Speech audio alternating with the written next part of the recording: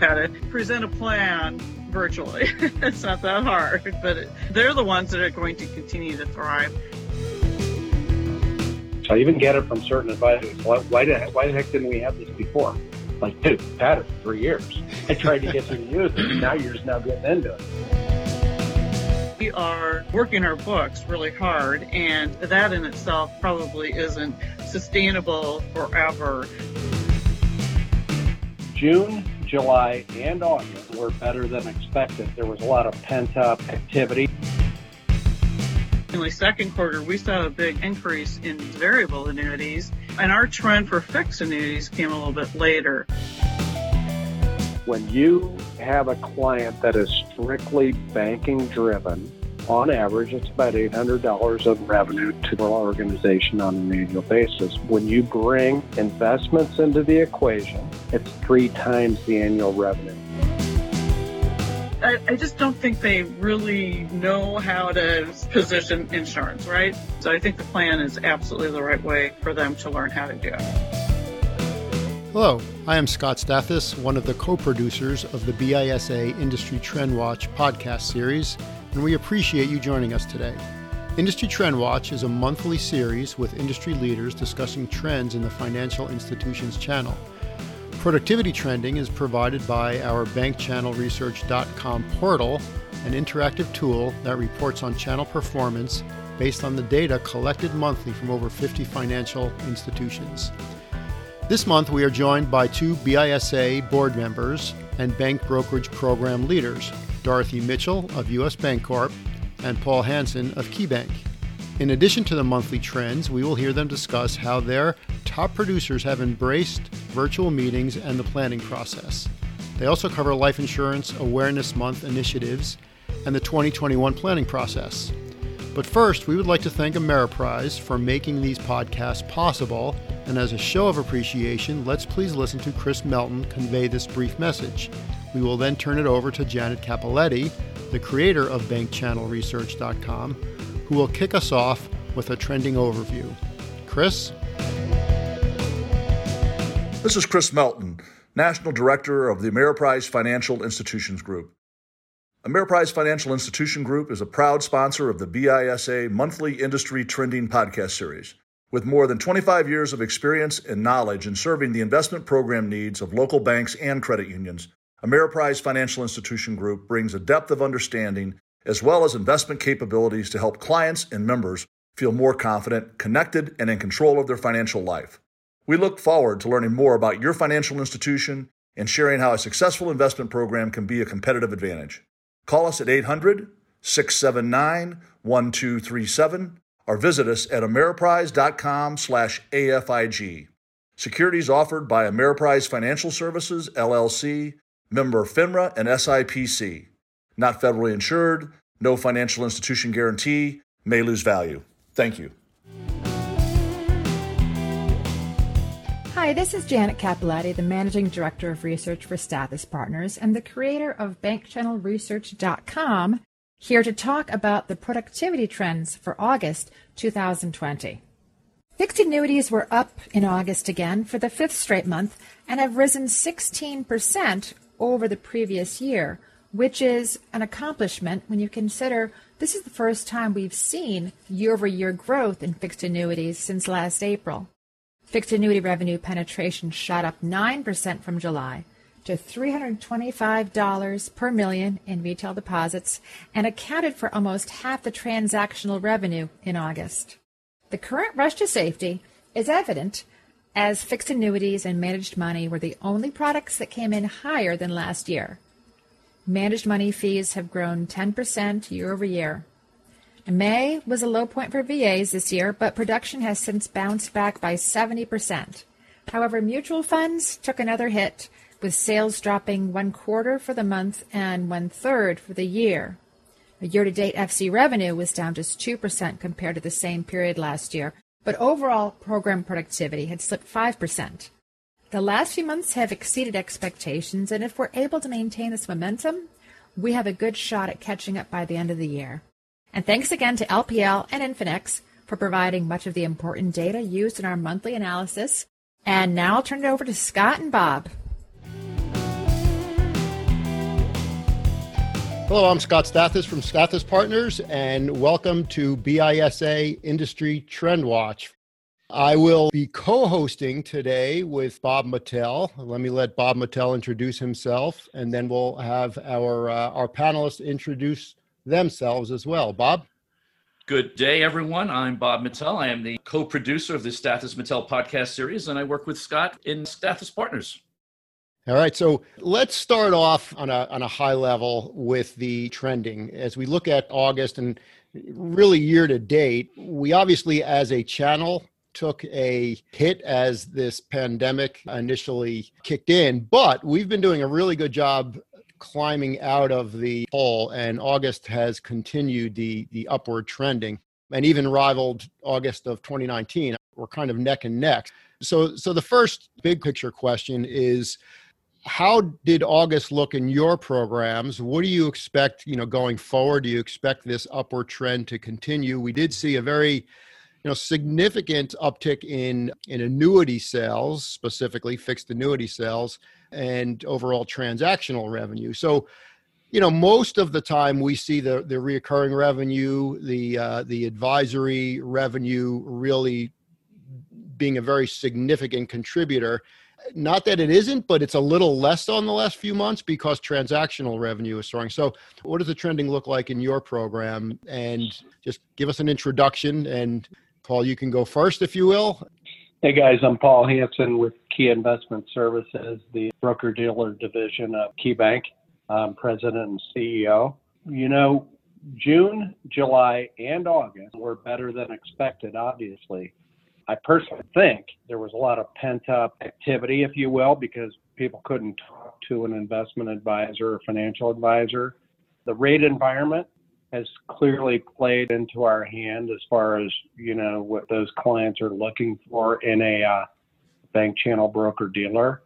I don't think it's sustainable. I think it has a life, and, we're hoping to capitalize on it as best we can. July wasn't quite what June was. I think June, for whatever reason, really came and everyone said, volatility, whatever it is, we can do more and get in and meet with our clients, whether it's face-to-face or virtually. June was great. July was better than expected. August was much better than expected, but not as good as June. I don't see it being something that is sustainable for a few more months, though, to be honest with you, Scott. All right. So you're not hopeful that this trending is going to continue. Clearly, well, if you look at Scott, what we have if I could throw out, I mean, there's no branch activity to speak of. It's gotten better over the last couple months. But, these are the advisors working their current book and the rate environment working into their favor. And you can only do so much with that. So yeah, I just don't see it carrying on too much longer, but I'm happy we got what we got, and we're ahead for the year. All right. Dorothy? I'm Dorothy Mitchell, and I am the Metro West Division Manager for U.S. Bancorp, affiliate of U.S. Bank. We have about 406 advisors, 194 platform reps right now, and we do about $40 billion in assets under management with revenues around $90 million. And, when Paul was speaking, I'm just going to say ditto. It's so similar to our results. I'll go back to Q1. Q1 was obviously incredibly strong for all of us. And then COVID hit, and we're heavy on the West Coast, and we still haven't made it back into a lot of our branches, which is definitely impacting our activity for new business. So very similar to what Paul said, we are working our books really hard, and that in itself probably isn't sustainable forever. Interestingly, second quarter, we saw a big increase in VAs, variable annuities, and our trend for fixed annuities came a little bit later. June was also a very strong month. July was better than we thought it would be. August came down a little bit. We attribute that to vacations. And then September is forecasting about the same. We've been running around 92% of plan for the last few months. But we are seeing an uptick in fixed annuities in August that has continued into September. And the only thing I would add to what Paul said, I do believe that the market volatility is causing a little bit of a move towards safety. So that's why we're seeing a little bit of action on the fixed annuity side as well. Yeah, and Bob, I think you had a question about annuities specifically, right? Yeah, exactly. As Scott was mentioning, annuities have been soaring in the last few months. And we're wondering if that is a result of the ongoing rate play. Bank CD rates have been hovering around the 1% mark. Fixed annuities, about 1.7, 2.8, something like that, depending upon the 3 and the 5 years. Do you really think that the trends will continue to evolve regarding the accumulation of bank deposits? And as the Fed keeps the rates low, do you think this is sustainable for fixed annuities?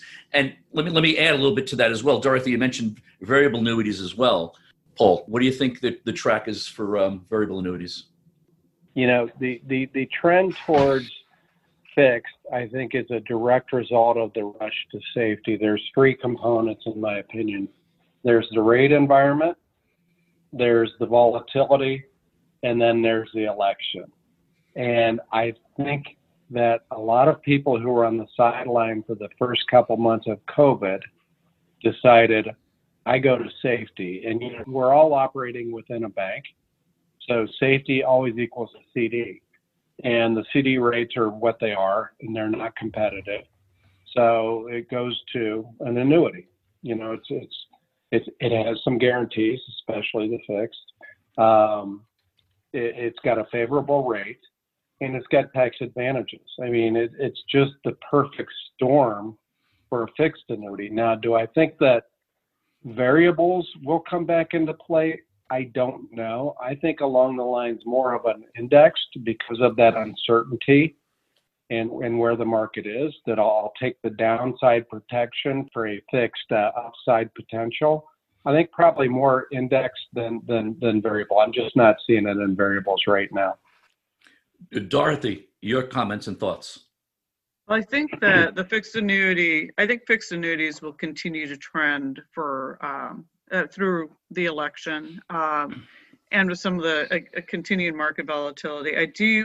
We hope variable annuities continue to be a piece of the business. And as the advisors have tried to figure out how to do revenue in this current environment, they've really had to adjust their practices a little bit. And so they're trying to find the opportunities again within their book, because they're not getting as much new business traction right now. So I do think we're going to continue to see them try to optimize the assets that they have in their book.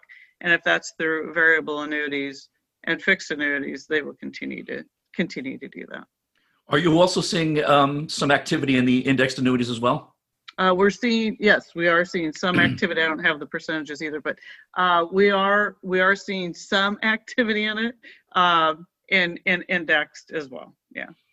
So what's the status of your branch openings? Because obviously that's got to have an impact, especially with, referral flow and all that. Where do you guys stand with that? And maybe as a kind of an additional thought, how are things going with virtual meetings? And is your opinion that virtual meetings to a degree are here to stay? And maybe Dorothy, since you're just talking, you can lead off on this one.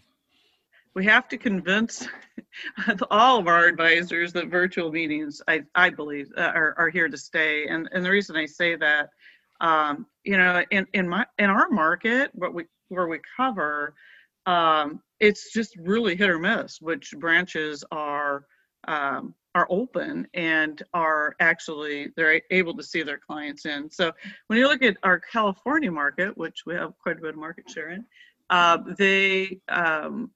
they're restricted based on size of the location, how many employees you can have in there at one time. And some of those locations can only have 2 or 3 people in there at a time. Yeah. And so they have to make appointments to be able to see clients in those locations. Other locations are larger, like in the state of Washington and in Oregon. They're opening, they're begging us to come back, quite frankly, at this point, because they want us back. The wealth management perspective, though, is that we want to make sure that our essential service workers, which are of course the tellers and the retail bank personnel, we want to keep them as safe as possible. And so we're trying to limit the number of people that they're exposed to. And so we are encouraging our teams to continue to work at home as much as they can, do appointments with clients when they need to see them face to face. And that obviously creates a big need to be able to be very functional virtually. And we've spent a tremendous amount of time working with our teams, trying to make sure that they felt comfortable turning the camera on, that they could convince their clients that they could turn their camera on and they could actually have a successful meeting. So we have made quite a bit of progress there, but we have more progress that we need to make for sure. Okay, and Paul, I want to let you answer the question as well, but Dorothy, let me ask you a quick follow-up, and maybe, Paul, this could be part of your answer.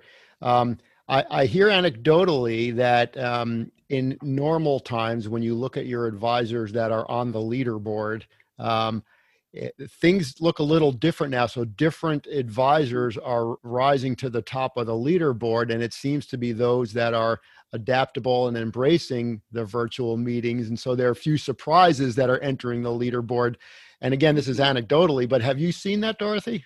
We've seen some of that, but I will say that our top performers, except for very few, have really been able to capitalize on and leverage the opportunities, especially some of the market volatility that we experienced in April. They were really able to get in and leverage. So several of our top performers are up 20% year over year. So they're really carrying our group this year. There's some that aren't nearly as engaged and just have decided not to change, but the others have really figured it out. But there are some people that are inching up the system and going to take them over because they have figured out how to present a plan virtually. It's not that hard, but they're the ones that can continue, in our opinion, they're the ones that are going to continue to thrive in the new environment once we get past COVID. Yeah, no, I think we're actually in a very good asset gathering environment if you're good at adapting to the current environment and working it with virtual meetings, especially because there are a lot of advisors that are kind of deer in the headlights during this period, and they're not in contact with their clients as much as they should, and there's a lot of volatility. And advisors have told me that when you run into a client that has another advisor and they haven't heard from the other advisor, or the other advisor doesn't know how to connect with them virtually, it becomes very easy to gather assets from that other advisor. Correct. Yeah, for sure. Yeah, it's interesting. So, Paul, what are your thoughts in that regard? Well, Scott, our top performers are still our top performers year to date. I think that they've found a way to pivot and operate in this environment. I think it's more that second tier, if you will, those that have been here forever and they're dependent solely on the branch traffic that are really struggling. Yeah. I think we've seen some lower tier that have adjusted pretty well. Call it what it is. The top performers know how to perform, and they're still doing it. As far as the branch openings, we have the same challenge that Dorothy had. I mean, we're in 13 states, so you're not just subject to your own opinion or your own ideas of what happens. The states govern that as well. But, we started slowly and said, okay, you can have one branch that you go to. And we're now expanding beyond, one and saying multiple. But it is predicated on, the capacity of that branch. And the broker dealer isn't all of the branch. So we're at the mercy of how many people are scheduled to be in the branch at any time. But from a virtual meetings perspective, I think our folks have done a fabulous job. The e-signature that we put in place a couple of years ago, it was pulling teeth to get people to embrace it. And this kind of forced everybody's hand, but we're still not over 50%. And we've still got a lot of folks that are just calling the client directly, sending something through the mail, and really missing a big opportunity. But the one thing I do love about what COVID has done, it has forced our hand in the technology that we already had in place. I even get it from certain advisors. Why the heck didn't we have this before? Like, dude, we've had it for 3 years. I tried to get you to use it. Now you're just now getting into it. Interesting. All right. Well, that's in a forward-looking way. I know Bob has a question that he's really interested in asking you guys. Well, I think both of you know my background centers on insurance, and I almost feel an obligation as September is on the calendar. And September, as you both know, is Life Insurance Awareness Month. But what's going on with life insurance? Is there anything special going on? Bob, life insurance is the biggest quandary for us right now, and it always has. It always has been. We're not doing nearly enough life insurance. I can be honest with you in that we're not really seeing any traction from Life Insurance Awareness Month. We are looking very closely at how we really deliver life insurance as a meaningful and significant part of our business. We're not even close to where we need to be. And I think it comes down to the sales cycle. The sales cycle's longer. It's very hard to predict whether you're going to close something or not. We continue to struggle with, the same place annuities were before Financial Annuity Net, whatever it's called now. That, how do you bring life insurance into this automated process? Because it's just too difficult, too slow. The payout's pretty darn good, but you got to go through that long sales cycle. But to answer your question, Bob, we're not positioning anything for, Life Insurance Awareness Month, although we all should, simply because it's just an area where we haven't gotten traction, and we focus somewhere else until we figure out life insurance as a whole. Let me just follow up, because we were talking about technology and how technology has enhanced a lot of what we're doing in this industry. Do you think there are enough enhancements in the insurance space now to advance the sale of life insurance using and engaging technology? I think it's much better than it's ever been, whether it's Cover, COBR, or iPipeline, but it's only as good as the companies that want to make the investment into their future. And I think that's where the life insurance industry is struggling.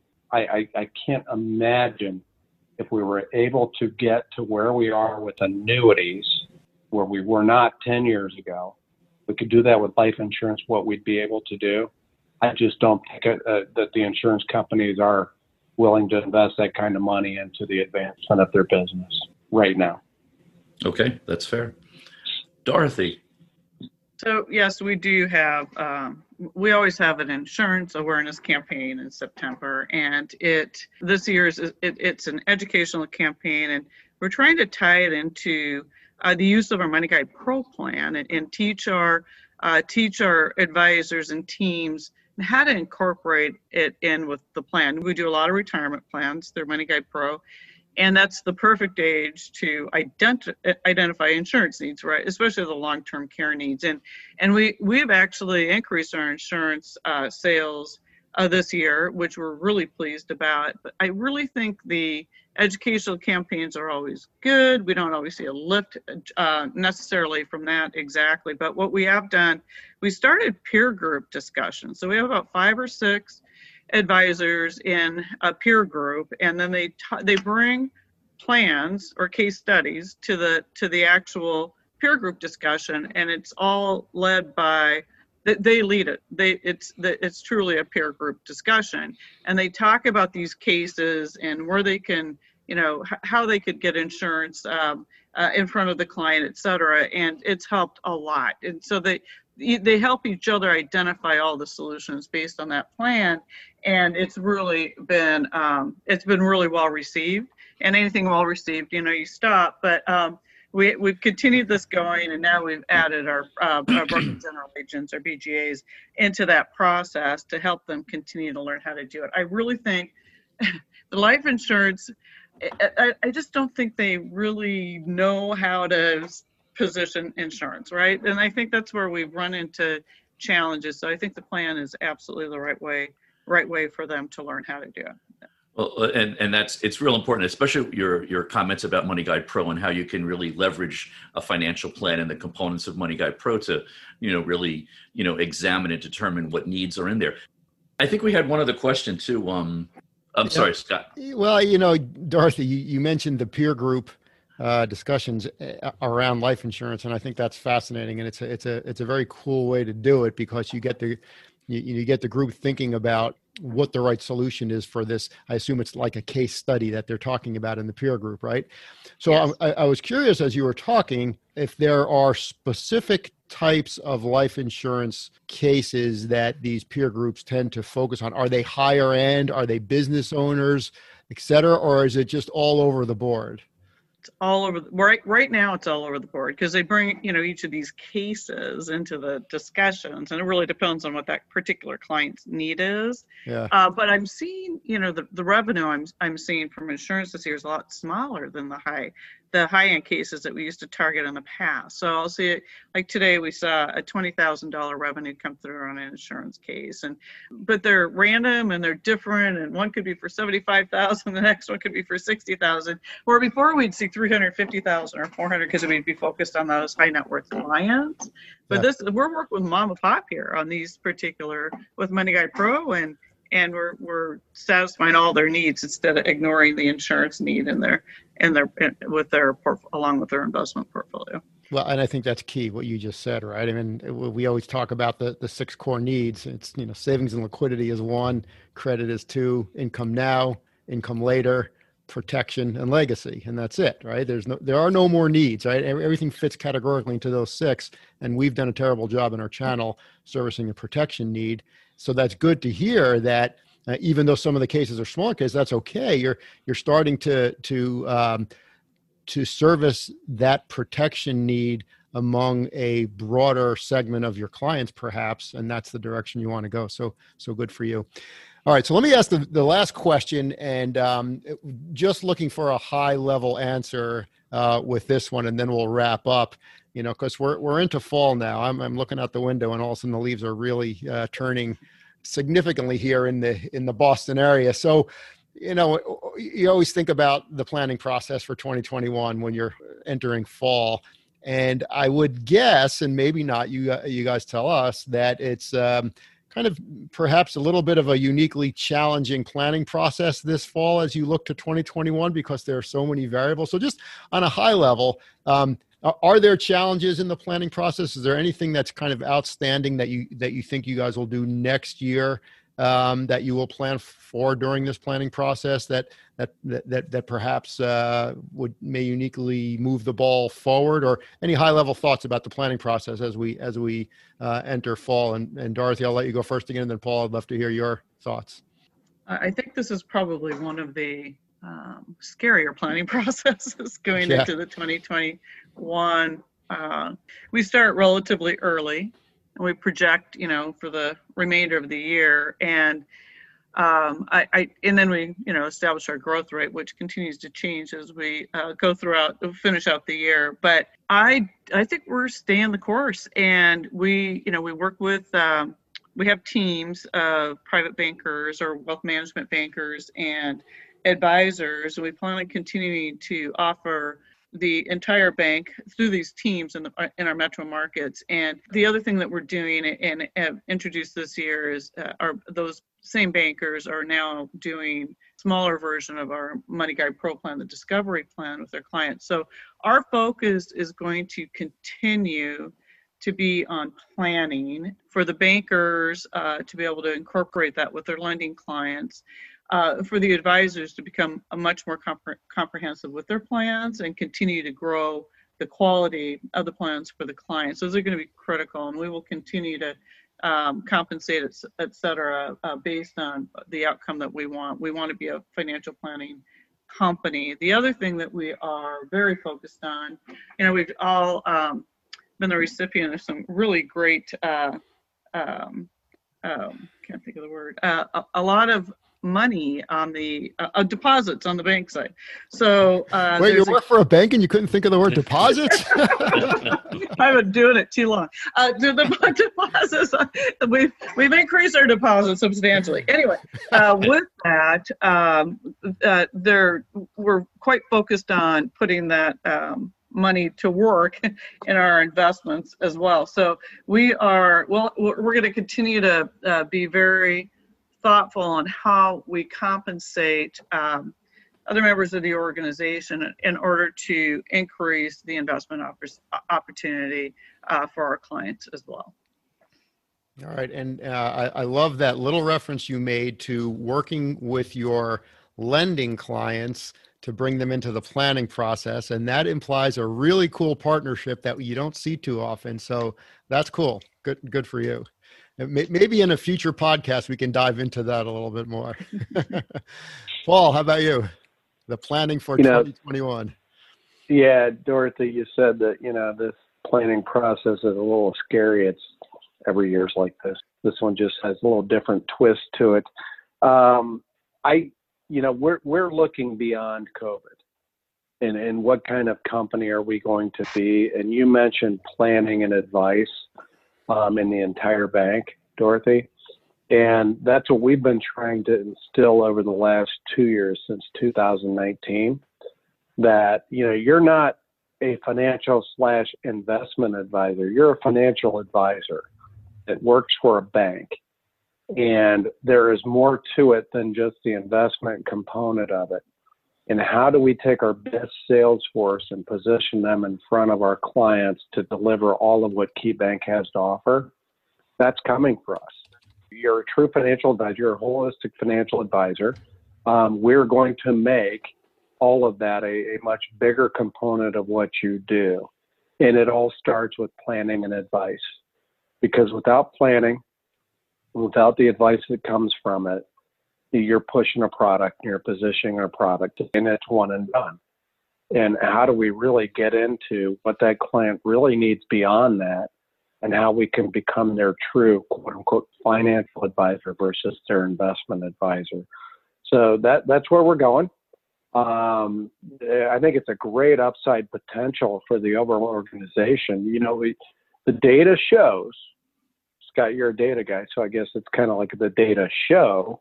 The data show that when you have a client that is strictly banking driven, on average, it's about $800 of revenue to the overall organization on an annual basis. When you bring investments into the equation and you become the primary relationship for that client, it's 3 times the annual revenue. And that's where we're going, and that's what we'll do. And our reps, our advisors, can share in that revenue. That's what we're doing. So right now, if you look at your clients that have an investment account with the organization, the annual revenue is a 3x for when compared to those that don't? When we show, Scott, that our clients that are investment clients that also have banking with Key, yep, and more specifically primary banking. So look at it like a primacy checking account. This is their checking account. Yep. They're ACHing, their direct deposit, 3 times as profitable to the overall organization. The disconnect we have is we've got 600,000 clients that don't have investments. We've got 140,000 clients, some of which have banking. How do you bring that together? It's the perfect scenario for an investment advisor. For a financial advisor to go out and bring all of this and get compensated to do it. The revenue is off the charts, and we're not there. Yep. If we can increase that penetration rate, the revenue potential is amazing. Out of our 590,000 mass affluent clients, we've only penetrated 9%. Yeah. And it's bigger in that mass affluent client segment than it is anywhere else. It's not in the mass market. And, wealth is wealth, but it's so small, high net worth rather. It's 9%. If we make it 17%, it's millions and millions of dollars. Yeah. So you're doing the right thing. So your 2021 plan includes Life Insurance Awareness Month in September to get to 4X. Okay, Bob, we're there. We're there. And we'll make it happen. Thank you. Can anybody guess what Bob's passion is?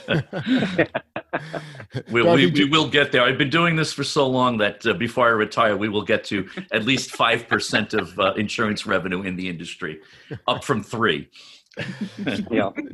Dorothy, we can't end this without me asking you the question that Paul brought up, which is that 3x question. Have you guys measured that as well? We have measured it, but it's been a few years, and I don't have current information on it. But it's very similar to what Paul just shared. The crazy thing too is that that's organic. I mean, that's just happening. That's without any sort of focus to it. Right. So, my God, the upside is just incredible. Yeah, it is.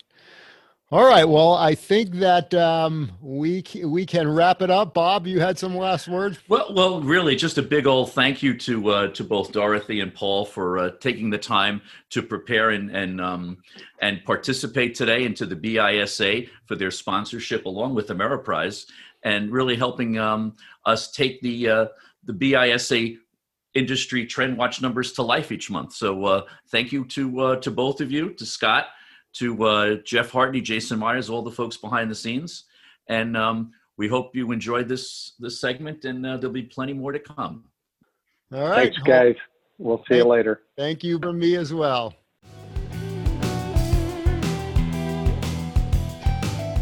Thank you for listening to this month's BISA Industry Trend Watch podcast episode. And thanks to Ameriprise for their ongoing support.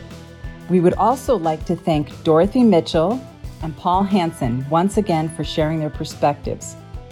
Finally, be sure to subscribe to our 2 other podcast series, Industry Leadership and Success, focused on industry-leading performance and success stories, and Untangling FinTech, aimed at helping you keep up with the evolution of technology offerings in our industry. See you next month.